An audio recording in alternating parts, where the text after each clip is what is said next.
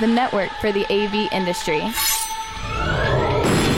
What are you listening to? This is AV. This is AV Nation. This is AV Nation. This is EDtech, episode number 2, recorded Tuesday, February 21st, 2012. Some days, you need to fight for your meat.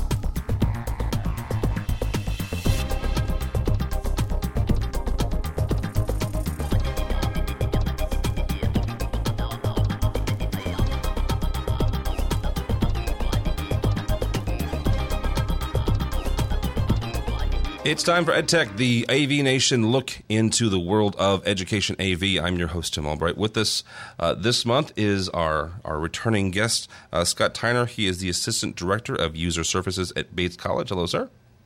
Hi. And also with us is Matthew Silverman. He's the Project Manager, Learning Space Design. How are you? Doing well, thank you. And we have a special guest this month, live from Anaheim, California. It is Tim Schnabel, the Director of Education Programs at Extron Electronics. Hello. Hey, Tim, and it's Schnabel. It's good to be here. Schnabel. Thank you. From here in the shadow of the mouse next to Disneyland. Schnabel. Okay, I'll have to make a note. Schnabel. Schnabel. You said it. Schnabel. All right, Schnabel. All right. This month we're going to talk about Epson, Extron, and their education portal, and Infocom Step, emergency notification, and why 3D won't work ever. I'm not saying that Roger Ebert is through someone else, but first we're going to talk about video conferencing security, and this is something that came to us by way of the New York Times, which is interesting to me because it's the New York Times. It's not really something that they delve much into usually is AV in the world of stuff like that, but this came to them out of San Francisco. It was a security company that basically bounced around to different video conferencing systems around the country and controlled their VCs. And this is, in an age where, you have two disparate sort of setups. You have either a Skype setup in the lab or your classroom or whatever, or you've got, a $20,000, $30,000 Polycom system or Cisco system in your boardroom or a fancy classroom. And Matt, we'll start with you on this. And when it comes to security, is this something that, you know what, we're all education guys, we have to watch out for this, or because the article said it was simple stuff like default passwords and things of that nature. Is it something that we're smart enough to where we're already doing what the security guy says we should do? Well, my first hope is I hope we're smart enough to already be doing what they say we should be doing. It reminds me of the early days of Wi-Fi, when you used to have unsecured access points and default passwords. And I know a hobby of mine was to encourage people to secure their access points by changing their passwords. It's something we really should be doing and planning into all of our models. You're putting something on a network, it needs to be secure, and it's not just video conferencing. I mean, think about your control systems. Even though they use proprietary protocols, if you end up hosting web pages on the processor, you need to make sure they're secure, or do you want a student taking over your AV system while a class is going on? No, you don't. No, Scott, is this something you guys have to deal with up in Bates College, where it's like Matt says, it's not just the VC, but it's also the control systems. We haven't, fortunately, had to deal with it. I find it funny because I think that it'd be a great reason for explaining why technology is not working. We could just say from now on, well, clearly somebody's hacked into it. So, or we could just start calling our VC systems live webcams for the internet. Yes. Yeah, exactly. I mean, you got to spin it right. I think it's a feature, not a bug. And I think it's important. I think it's funny because for so long, the IT and AV people had these arguments. I remember hearing from AV people, our IT guys won't let us put anything on the network, and it's just a processor, or it's just, and I think that now we're starting to learn that this is why there's a partnership. This is why these two organizations have started to merge, is that, these are some things that maybe in AV we're not used to, but IT is well aware of these things and, can help us make sure that we're not letting people into our systems. Tim, you guys, the Extron was one of my first forays into control with the boxes that, good Lord, 5-6 years ago, where, it was all IP based, and I had some of the same, my IT guys had some of the same concerns. How have you guys it kind of treaded these waters when it comes to security and stuff? Well, I mean, I'll come to that question in a second, but the first question from a corporate standpoint and a video conference system, you have the one side, the convenience of Skype, which I use quite a bit for customer discussions and just reviewing designs, doing some training, things of that nature. But from a corporate standpoint, doing global communications with our remote offices. I'm doing an interview tomorrow with a potential candidate. Those need to be secure. And then dialing in we call a video conference system. Was working with a design yesterday morning with a college in Pennsylvania, and you're dealing with control standards and options of controlling the video conference system via RS-232 or Ethernet. And you could shave a few milliseconds off going Ethernet, but that caused, leading into your next question, potentially if you use Ethernet, to have that outside contact on the IP address for the video conference system being able to tunnel into the AV system. So IT needs to employ some firewall protection, do some standards in place to help put a barrier between the outside world or the student side of things and the control system AV network. So let me ask you guys this, and Matt, we'll come back to you on this because you come from the world of IT. Is it possible then to create your own? I guess the best way to put this is your own AV network, where and forgive me because I don't know how to transverse firewalls and VLANs and all that jazz. I know it's possible. I just don't know the ins and outs. Are we to the point where we need to create our own networks and then kind of our own little walled garden and then have an access point to the rest of the world? We actually did that at George Mason 2 to 3 years ago. So it's not only possible, it's actually already in place at a lot of universities. And where we ended up implementing at George Mason is we put all of our audiovisual devices in a private IP VLAN. So it's only routable within the George Mason environment. It's actually by how IP works. It's in the 10 dot space. It's not routable outside our edge routers. And so because of that, everything we have is inherently secure by design. And it's only accessible on campus and then only on specific networks on campus. Our video conferencing people have actually worked with our network group to do a similar design for their space because they have different roles. It's something I think we as an industry have to find a conversational language. And I know the barrier that I had when I started approaching our network group is I really had to stop trying to give them technical requirements and give them more functional requirements. And when I gave them, I said, I need a network which does X, Y, and Z, they really presented a great solution for us. Wow. So you guys have a good solution, working solution. But you worked hand in hand with the IT guys, so absolutely. I think that's kind of one thing here. And I'm also curious, and I don't know how much you guys know about AVB. I'm wondering if maybe that is something that maybe we can start moving that into too as well, because one of the guys we have on AV Week, Bradford Ben, works for Harman, and they're a big proponent, and they have their hands a lot in AVB, which is an audio and video protocol over Twisted Pair. So, all right, this comes to us from Ray Publications. Epson introduced a new line of 7 to 10K lumens projectors with some edge blending, and I don't bring this up because it's a wonderfully written press release, because I don't much care for press releases, but it's to kind of say, okay, guys, I am a big fan of Epson. There are a number of companies that I think cater to education. well, both from a price point perspective and from a spec perspective. Scott, we'll start with you on this one. How do you spec a projector? What do you look for? Are you like, this is the kind of house we are? We are a Sanyo house. Well, not Sanyo anymore. We're a Panasonic house. We're a Christie house. Or do you simply go every year, say, you know what, I got this much money and I need it to have 5,000 lumens and an HDMI connector. Beyond that, I don't care.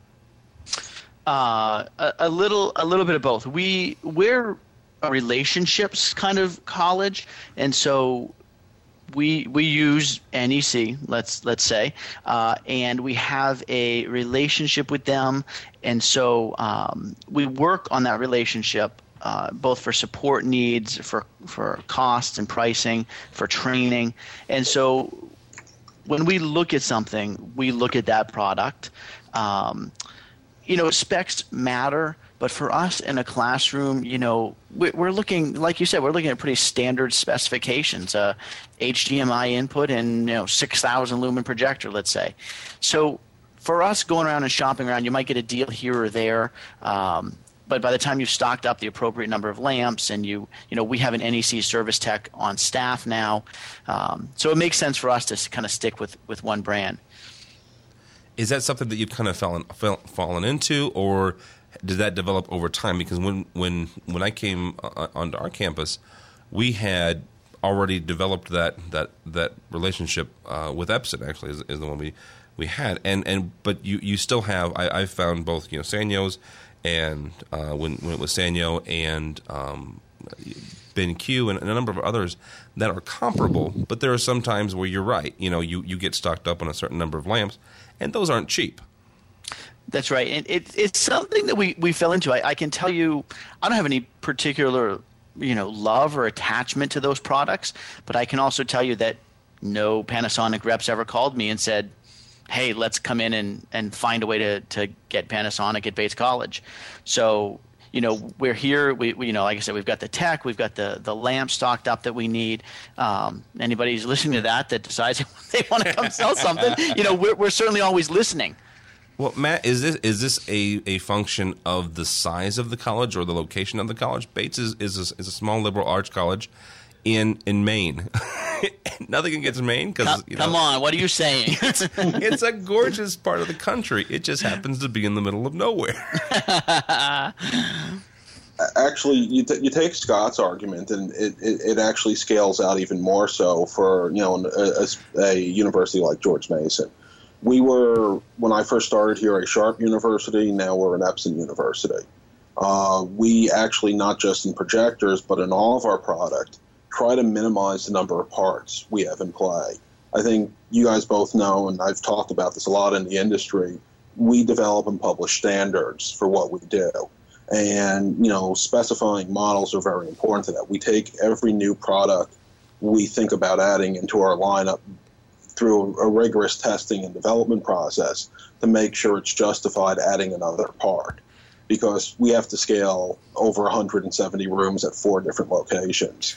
And, particularly to the Epson thing you mentioned, I think one of the more important things, not just then, how Epson is very education friendly, and they are, it's how disruptive a price point that class of projector is coming in. We bought some of the first Z series off, not this new series, but the original Z series that came over from Japan. In fact, if our rep wouldn't let us buy the first 2 off the boat, but we bought like units 101 and 102. And it's a really disruptive price point because it's now playing into territory that used to only be a Barco or Christie or the real high-end, Panasonic type product. Well, and that's another thing about guys who are in education. I have a friend of mine who's an integrator in St. Louis, and not for nothing, but I'll say, hey, here's what I'm looking for refresh or whatever. He's not an Epson dealer, and another company that I use is, and they have the Brighter Futures, which is Epson's disruptive price point into it. And he's told me flat out, he's like, I can get you spec for spec. I just can't touch the price for what you're. I'm buying at Brighter Futures prices less than what his cost is on a comparable projector. I've heard that too. We've had a couple of our distributors had that problem. And one of the interesting things we found is there's actually some national distributors who sell Brighter Futures, and because they move so much quantity, they'll actually even beat the Brighter Futures price points. Wow. But keep the whole warranty and the whole deal. It's just they're moving quantity. Well, and this moves us into our next article, which is about you guys, Tim, and Extron. And one of my first experiences in the industry was with Extron. We have a lot of Extron products here. That was one of my first control systems. And I still remember, I don't know who you guys use for your education, guys, but my rep was John Gordon at Extron. And I still remember him coming to our campus from Anaheim and showing us, Global Viewer and all that jazz. And right. you guys launched a new website for K through 12.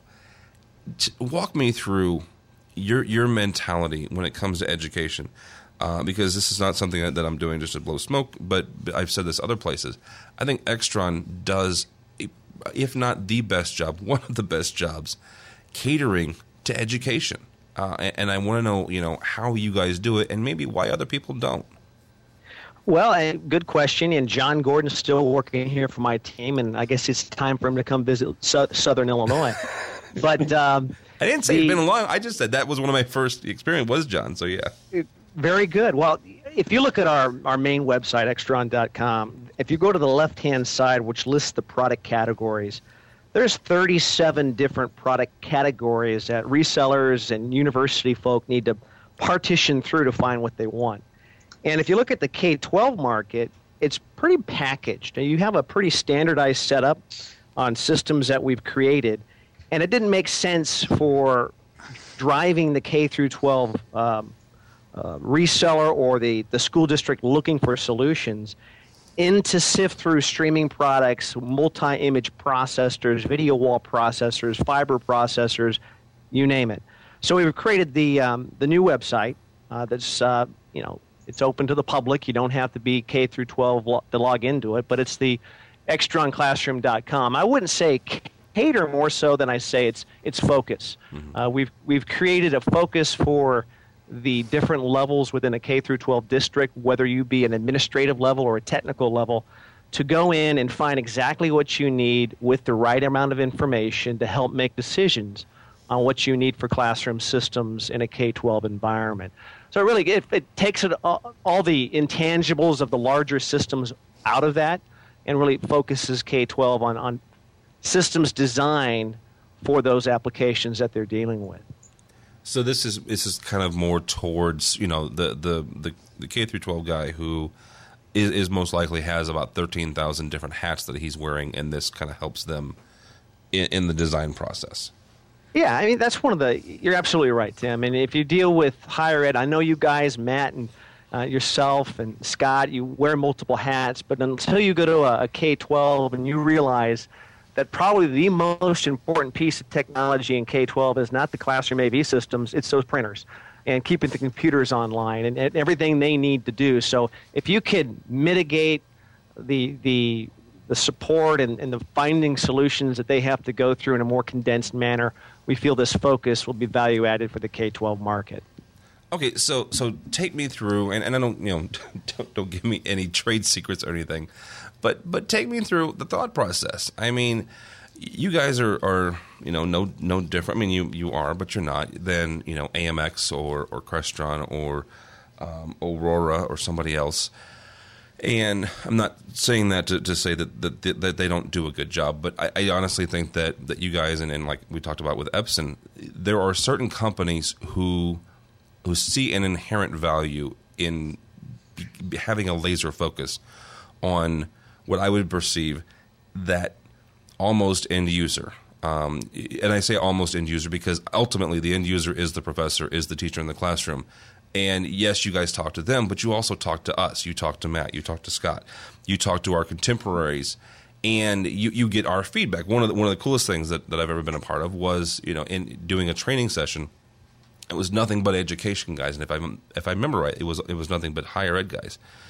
And during one of the sessions out in Anaheim, your research guys came in and just asked us questions, and that's not an experience I've had someplace else. So take me through your cultural, your the Extron culture, and why that is.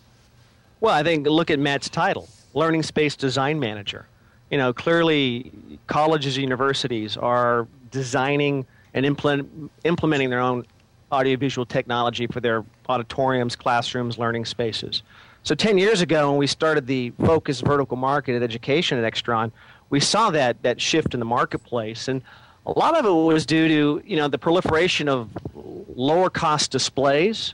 And so instead of having just a few select auditoriums having presentation technology, it really proliferated to every learning space. So there was added focus internally at universities to really create standards and employ technology to meet their effective needs. So we're just at Extron just fine-tuning that and realizing not only the K-12 market from their levels of systems, but the higher ed market through gentlemen like yourselves who are in the business of designing and supporting your classroom. So we want to make sure you have access to training, technical information, white papers, references, and resources that our consultants and our resellers have to better make decisions on what you're using in the classroom. That shouldn't come as a big surprise. So you're playing off of what the economy and what the job market has created almost.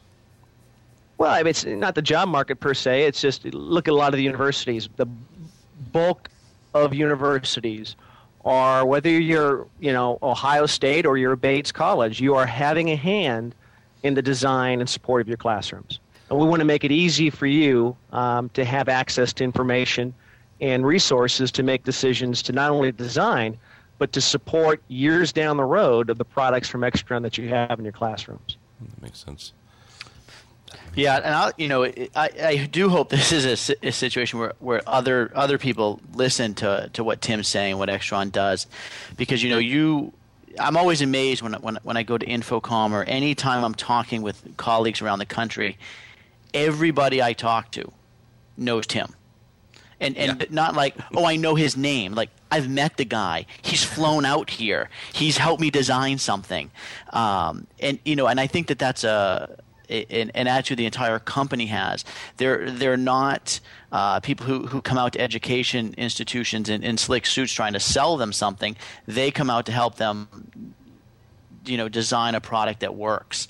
This year at Infocom, I had a substantial talk with Andrew Edwards, and it wasn't just a 30-second, hey, what are you doing? What are you using? It was a significant discussion, and the guy was really listening to what we were saying.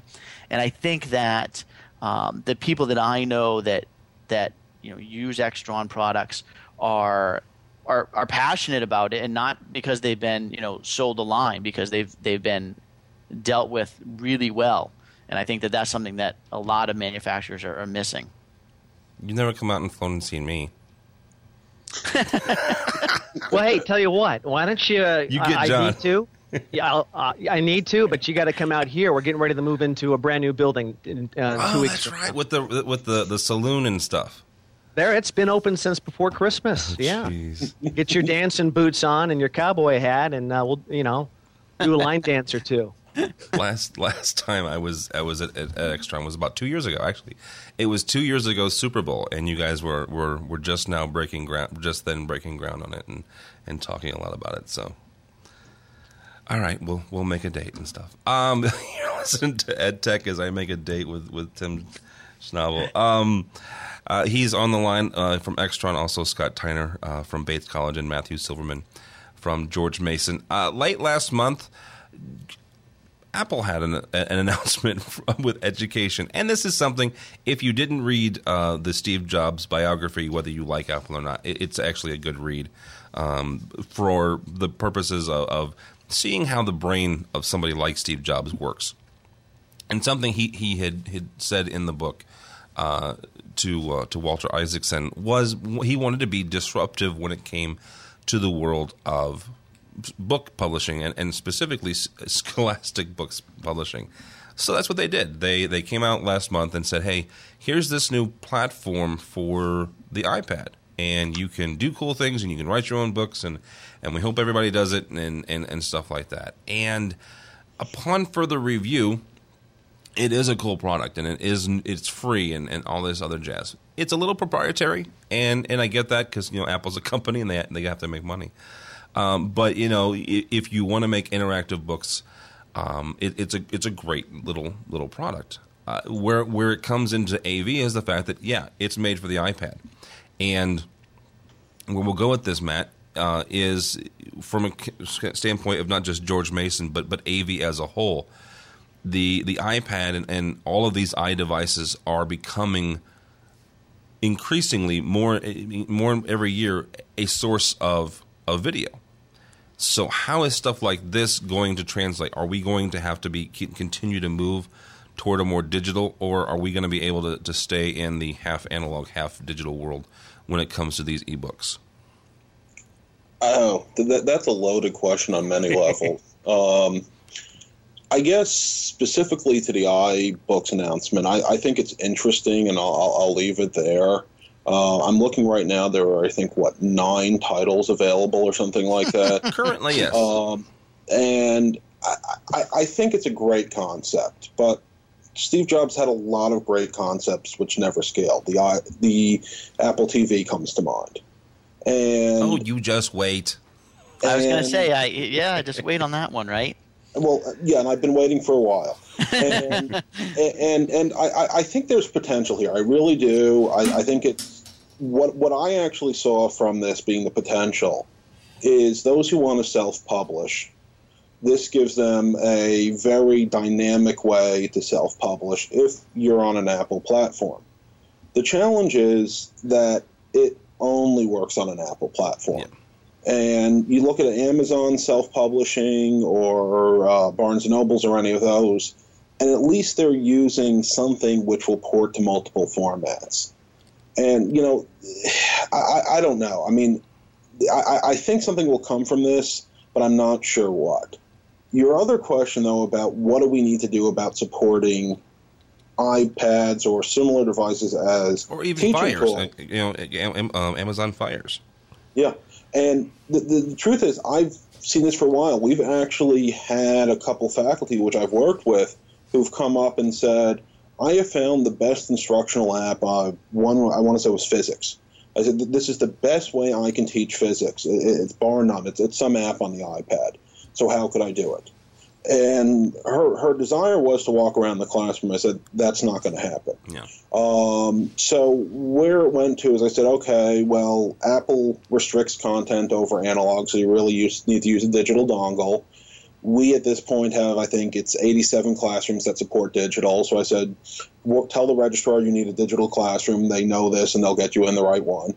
And we can support you. You just will be tethered to the desk.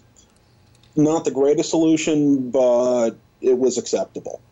I think the real challenge we have as an industry is, unfortunately, the pro side of the market is seeming to be slow to develop wireless technologies. I mean, there's a couple of stuff floating around on the consumer side, like the Apple TV and an iPad, except the problem with that is you have to be on the same subnet, and in an enterprise wireless solution, that's just never going to happen. No, it's not. So, this one hurts me, and this is actually one of the things that keeps me up at night, so to speak, in our industry is I really want to support our faculty with their iPads and their Android tablets, and come this fall, their Microsoft tablets. And there are wireless digital solutions, but so far I haven't ever seen one which is pro quality.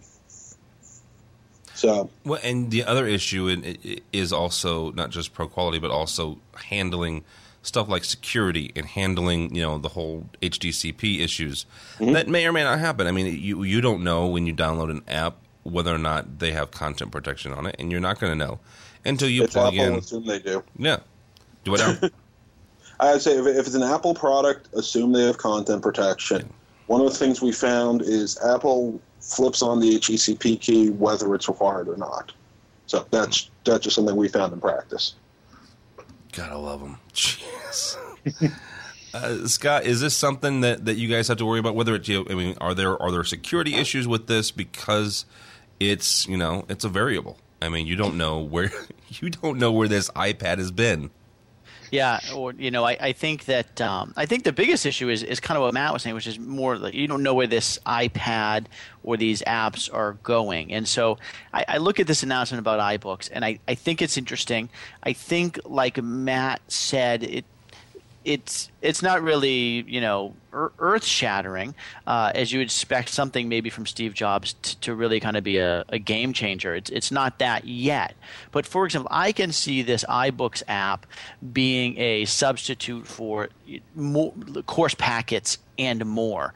So a professor could put everything they'd normally put in a course packet into this iBooks. They could put video and audio into this iBooks, and so that now they can deliver these right to students' iBooks.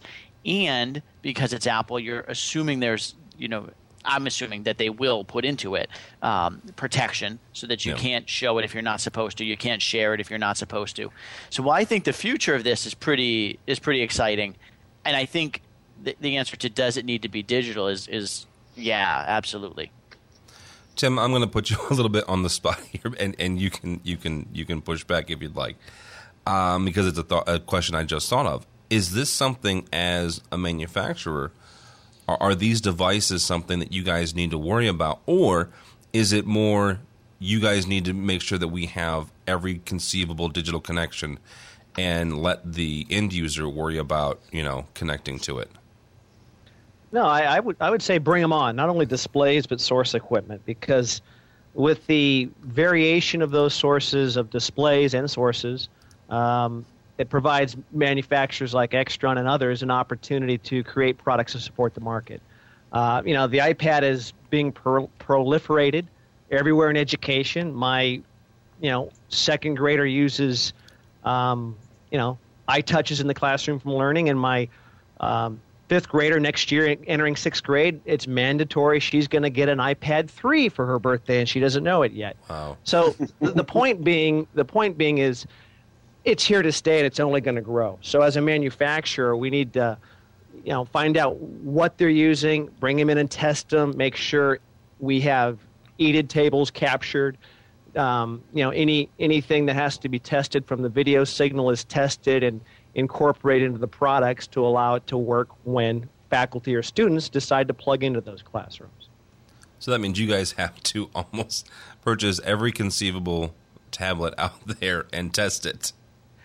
We have a lot, and if we don't, oftentimes a customer will send one in and let us run it through the ringers to do testing. But that kind of comes with the territory of making sure we're testing with various displays. If you walked over to engineering or product development, you see everybody with a computer, but you'll see a lot of different devices that we need to interface, control, and or deal with video signals with on various desks for testing. Interesting. This past month, Infocom and CEDIA come together every year in Amsterdam. They call it ISE. Infocom was promoting the STEP rating system there. This is kind of something new for them over the last couple of years, where it's Infocom's, I'm not going to say the version, but it's their way to get into the whole green thing.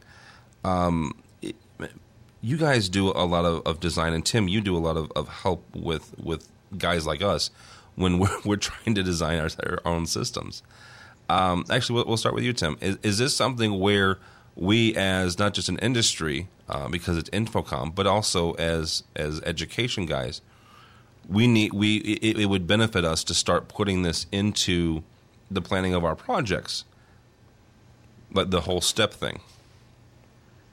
Well, I don't know if Infocom really set standards. I mean, they're a very good organization for networking, collaboration, and training and education, that type of thing. Obviously, being energy conscious in your designs is paramount because obviously adding electronics to a certain degree is going to raise consumption of electricity and heat and all those nasty things we're trying to avoid. So I really can't comment on the effectiveness of STEP, but I think what they're trying to accomplish is a good thing for people to set design standards too. Whether it will become a standard, I think the jury is out there on that. Well, let me just quickly jump in. They're not actually presenting this as a standard. No, it's a system. It's a whole new system. It's a system or a best practice program, which is different from the standards group, which I actually work with, which is more focused on things like the audio uniformity standard, the first one that came out, the projected image contrast ratio standard. So those are standards. This is more of a best practice and program. Okay, so hang on real quick. I'm sorry, Matt. Real quick. I saw this as this whole STEP program as the AV version of LEED. Is that not correct? It's complementary to LEED, as I understand it. LEED, and I am not an expert by far to speak on. Is actually the right person to talk about this would be Scott Walker, who's been living and breathing this for the past 5-7 years. This is meant to be, I guess, a way for audiovisual to recognize efficiency and environmental consciousness in our design work. And what happened is we as an industry submitted some comments to LEED to be incorporated into the next version, which we didn't get added to the program. So in order to get into the LEED area, which deals with innovation credits, this, I think, was a way to start thinking about that. And again, I'm really pulling some of this out of thin air based on a couple of conversations I've had. Well, I'm pulling it out of thin air based on the 3 or 4 articles I've read, so we're on the same boat. So let's say that that goes back to the question I asked Tim. Is this something we should worry about, though? Is this something, what you're planning? You're in the first stages of your first initial meetings with the architect and your administration. Is this something you should bring up then, or should we wait until STEP has kind of matured some? I think you got to wait till see what comes out of it, and kind of stick to the Energy Star, the LEED standards that are kind of adopted right now with those architects. I kind of like this, like I said, see how this parlays, but I would definitely be watching it, maybe attending some sessions, webinars, or Infocom sessions on that to see where things go. So this is not something we can go into the administration and say, we can get you, 500 LEED credits just by doing this, by following STEP. But I absolutely agree with Tim about this is a little bit of a wait and see, because I don't think they've even hit version 1 of the system yet. It's still in piloting and testing. There is an energy management standard, an ANSI standard under development by Infocom, which will speak more to specific outcomes. But really, I think at this point, this is something which would align with your organization or your institution on how aggressive you want to be on green. George Mason is very aggressive on doing green and environmentals in certain areas. We've provided some data and monitoring, but we're not necessarily a low-hanging fruit because we're already using Energy Star products, efficient amplifiers, turning our projectors off, and things like that. So I know at least for George Mason, they're really trying to go after, I guess, bigger targets which will yield more savings with the expectation we just pay attention and acknowledge environmental consciousness in our systems designs. That makes sense. So this is something we need to, and you guys are both right. We need to pay attention to it more and take, whether it's the webinar or if they offer some classes in Vegas this year at Infocom. So a couple years ago, there was a tragedy in Delaware at a nightclub, and since then there's been this push for emergency notification around there, and that coupled with the number of school shootings we've had over the past 10 years, whether that's been at high schools or colleges. This past month, AMX released their version of emergency notification. It's called Rescue RESQ system. They say it's for K-12, but you could probably do it in a smaller college. The first question actually is to you, Scott. Is this something from a legislative standpoint in Maine that you have to worry about? And is this something that we as AV professionals, is this our wheelhouse? Is this our responsibility? Not to push it off on somebody else, but the bigger question is, who really should worry about emergency notification? So legislatively, it's nothing that we've heard of yet in Maine. I can speak to what we're doing here at Bates, and that is, we have obviously digital signs that we put up around campus, and we've tied those in with our security office so that they can post warnings on there. I think it needs to be led by the security office. I think that they're the experts in it, and certainly if they come in and ask us to do something, or if I pass this along and they're interested in it, I know one of the things that we've had worked through with our security office, it's slightly different, is with stolen projectors, and we've tried to put in some programming that notifies them of stolen projectors. The problem is, after 3 false calls, they're not coming anymore when they get a call about a stolen projector, and that can't happen with something that's an emergency in a classroom. They have to know that it's for real, and they have to respond. So it has to be a system which is really going to work, especially at something the size of a college, where a small elementary school or something, you could look down a hall and see what's going on if somebody presses a button. Here, or even George Mason, I'd imagine it's worse. You've got to get in a car and really travel. Yeah. So I'm happy and excited to tie it into projectors in classrooms, lighting systems or shades in classrooms. If there's a problem and you want to bring those down, I think those are some places we can look at it, and we can share with our security offices what we're capable of doing. But certainly for me, I pass this along to our security office and say, if you're interested in talking about it more, let me know. So it's where you're basically giving the security guys an into your system to control it, but it's really kind of on them. Yeah, exactly. And I will also point out that we talked last time about the Technology Managers Conference, which is going on at Infocom this year on Super Tuesday. We have a speaker coming to that from Virginia Tech, who's the manager of the emergency response systems over there. Very cool. Matt, at George Mason, whose responsibility does this lie under? We actually have an emergency preparedness department where this would lie. And really, I'm pretty much ditto to Scott. We look to enable them. So anything we can help them do their job. It's something, as we matured as a university, we realized we don't own this. But if we can help them, fantastic. But it's something you really need emergency management professionals to be running point on.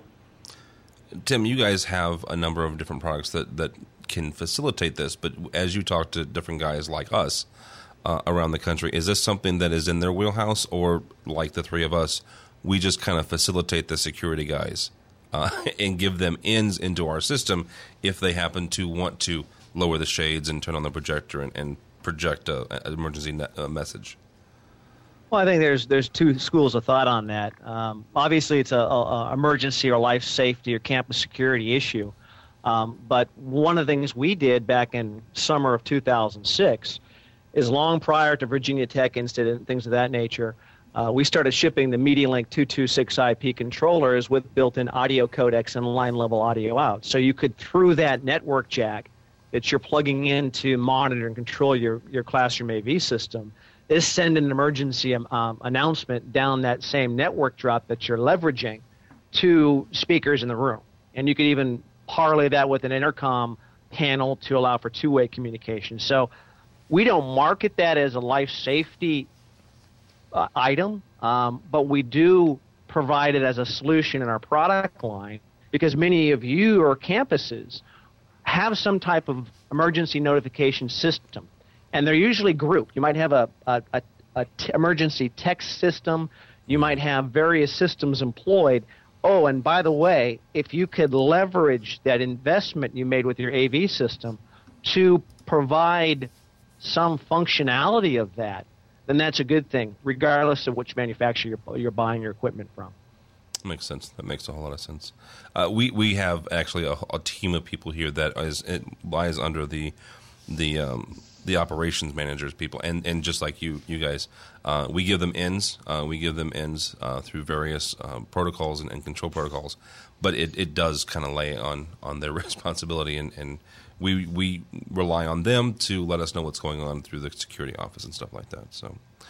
Right. And one more quick point is when we're talking to universities and colleges about that, doing demonstrations and things of that, campus security and that side of it is always present, looking at loopholes and bombarding it just to make sure it passes their muster. Yeah. You don't want some kid hacking a system just so he can get out of a test or something. So that would be bad. Wolf Vision, which I think they make a pretty decent product, but they came out with something that is interesting. It's a 3D visualizer, and for all intents and purposes, it's a 3D dot cam. I don't know that we've talked about 3D on this show with you guys. We're going to do that now, and I will not pull any punches. I have no use for 3D, very few uses, I guess I should say. And when it comes to a dot cam or a visualizer, it's neat. It's neat the technology that they've done. I'm just not 100% sure. 3D in the classroom, I guess, is where I'm going with this. Matt, how do you come down on the world of 3D? When it comes to being inside the classroom or, for your digital signage throughout the campus? Yeah, I'm not a big fan of 3D. It's actually funny on this product. I saw the first generation of it at Infocom last year. Had a great walkthrough. Where we use a lot of Wolf Vision products. I was walking through the Wolf Vision booth with one of their reps, and she really wanted to show this to me and looked at it. It was awesome. I mean, just as technology, this is fantastic. And then she asked me, so yeah, do you have any use for this? I said, I can't think of a single one. And said, yeah, they were struggling on that as well. 3D is a technology. I got to ask, where's the content and where's the purpose? I mean, if you're going to do a visualization lab and you have purpose-built content, 3D could be fantastic. But in your average classroom, I just have a hard time seeing content or even value in going 3D versus 2D. Yeah, and I guess that's where I'm with this. Scott, where do you? I mean, are you a big 3D guy, or do you see? I'm not. I mean, I'm not a big 3D guy, but I'm also not a hater of it. I'm somebody who's, and I know that there's a lot of haters. Oh, come on, no. You're either with us or you're against us. I'm kind of still on the fence on this one. I'll tell you the article that Roger Ebert sent, that Roger Ebert had there, I think really made me start to wonder, I mean, is this something that's simply not possible because our brains aren't ready for this yet? I've always thought 3D in a classroom could have some potential, particularly for, science, and some of the things we might look at in science. I'm not sure how a document camera putting out 3D is going to do very much. So for me, I'm still waiting for some scientific stuff that really matters in 3D. But the document camera just didn't really, like Matt said, give me an example of something that would really need to be in 3D. Yeah. Tim, you guys don't have anything that supports 3D, do you? Well, sure. The switchers and signal processors and things that transmit signals have to support that signal. No. But what do you mean? You shouldn't. Get away from it. Well, it's a part of the feature set through the HDMI standard. Oh, there we go. Okay, all right, that's so if you want to be compliant, we really can't talk about 1.3 or 1.4 and that. We've got to kind of list the features, but 3D support is a feature set that we have to list. But 3D in the classroom, I think it's a niche market, medical GIS, virtual reality, that type of thing, and it is, like I said, a niche market, and kudos for Wolf Vision, because in order to see and your display in 3D, you need your source content in 3D. So if you've got a 3D document camera that's going to render that in that orientation, I think they've hit the mark for a product in a limited market. Yeah. So Tim, have you being out dealing with other schools, have you seen schools using it yet? It's not widespread by no stretch of the imagination. I think last year some of the budget-oriented video projectors were trying to push that down into K-12, and we were looking at that, and it just really never really took off. But I think the article that you're referencing from the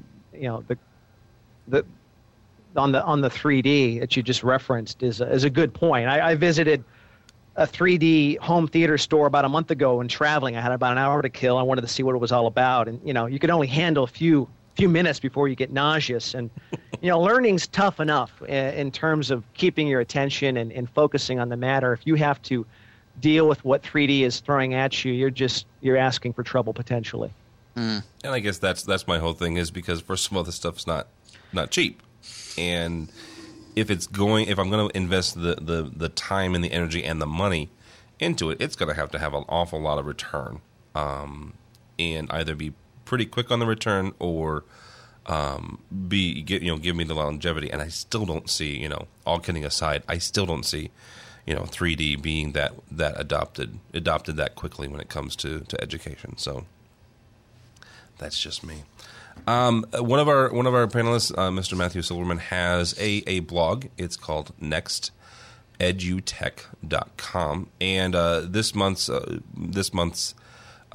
post was about getting the most out of support tools and AV tools.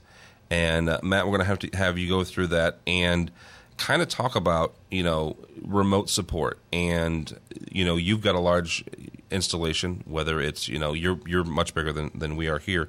We're a small community college in Southwest Illinois, but still getting it to where whether it's Crestron's Room View or Extron's Global Viewer, or I don't even know what AMX's is called, but the ability to remotely support these rooms, because you know what, you're not right next door to all of them. Yeah, no, it's been a real challenge for us. We first started getting into a network support environment around 2003, and we started putting our first systems on the network. And frankly, we weren't doing much with it then. And kind of this article talks about how we progressed. And we started out with the typical thing I think everyone starts out with, which is emulating your touch panel or your button panel. And a couple of years ago, we hired a new programmer who, fantastic guy, and he came with great ideas about stuff he had done with some other institutions about providing our techs with more at their fingertips. And what we found is we actually started building our support panels, which are really custom designed for our staff, both to emulate the faculty experience, but also to give them rich diagnostics, particularly as we moved into digital. So if they're troubleshooting an issue over the phone, our goal would be to support them, and close the call out without ever having to send someone to their classroom. And we operate in a real-time support model, so this is really important. Plus, we're a distributed environment. We have 3 campuses in one site, where while we have local support at each location, it's still a real challenge because we have multiple buildings at each location. Yeah. So really what we've tried to do is provide almost an IT-like environment. Actually, some of my original thoughts on this were, what I had seen demonstrations of things like HP OpenView and similar type of products, where really our goal is, within 15 seconds of picking up a phone, can we open up a room-specific tool, and can we see what the faculty is seeing so we can best support them? Scott, is this something have you gone down this pathway yet of remote access and remote support? I used to think that we did a really good job, and I often bragged about it. And then I saw Matt's webinar, and thank you, Matt, for giving me lots of work to do over the next few months. And I think, everything that Matt said is true. One of the things that we have done really well, and that we've done it on the analog side, and like I said, I'm spending the next few months now after seeing what he did, working on this on the digital side, is the preventive maintenance parts. So we're doing programming. We're thinking about things. Well, let me stop there first and tell you why. We had a situation a week or so ago where somebody called from presentation room because something wasn't working, and you get there and the computer was just dead. It was just dead, and hard drive dead. Things happen, right? And we've got 70, 80 rooms on campus, and the guy looks at me and goes, "Well, don't you look at these every day?" And I was like, no, actually, we don't. But we do programming so that we can, with our network guys, get that computer turned on at a certain time. And if a current sensor doesn't see it come on, there's some problem going on there. And so we do this kind of stuff. And as I look at what Matt has talked about, are there more places to do this preventive maintenance all electronically so that we don't have to go and touch these rooms? Yeah. Tim, one of my first experiences in AV was dealing with some of the touch panels, both from Crestron and from you guys. And I remember actually talking to you at Infocom, good Lord, 06 or 07, about computer emulation and this very subject. Walk me through kind of how you've seen this progress from probably 10 years ago, if not longer, on this when it comes to remote access for people, for guys like us who are able just to, like Matt said, pick up the phone and hopefully within about 30 seconds, get the problem at least diagnosed. You're referring to networking the rooms and seeing things and remotely looking at it through Global Viewer and seeing or Room View or RMS or whatever you're using. I think it's paramount. With our enterprise version, or we call it Global Viewer Enterprise, we've got over 200 universities in the U.S. and Canada running the server-based application, and some use it more than others. Some you go visit them and they have a help desk, kind of a lobby war room with a big flat panel up there, and they're monitoring this stuff, during the day all the time. Others, as Scott might have mentioned, is he may not look at it that much. I think it just depends on the nature of your support operation, how many rooms you're using, and how complex or not complex the rooms may be, or how trained or not trained the faculty may be. But I don't think any of the manufacturers say you're never going to have to visit the room. But remember back in the day before you did that, and you had an issue in the room, you had to go through with a punch list and work from point A to point Z. I think putting the rooms in the network and assessing what could be going on, if you could not control or change that remotely, at least you'd walk into that room at a class change with only a few minutes and be able to start on your punch list at point P and walk out at V and hopefully have that issue resolved. Hopefully. Ideally, yes. Exactly. One thing I do want to add on there, and something I've really liked as I've seen Global Viewer develop, and I wish some other manufacturers would see this as well, is moving into the IT enterprise mindset and really thinking about reporting, thinking about a whole support concept.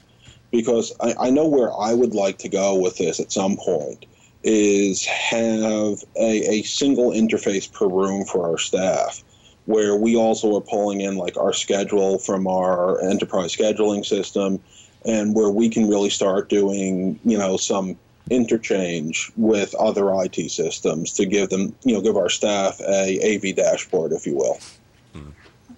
No, that would be you're right, because as the closer we can get to that, the faster you can train your guys, the faster that they can start servicing calls and stuff. So,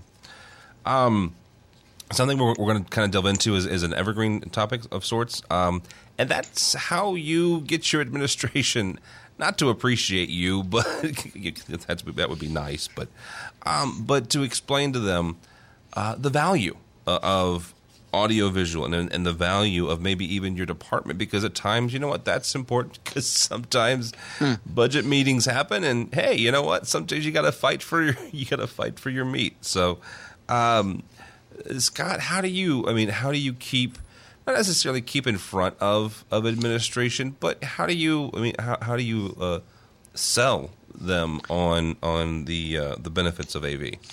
Yeah, I've actually been I can answer that one word, and it's data.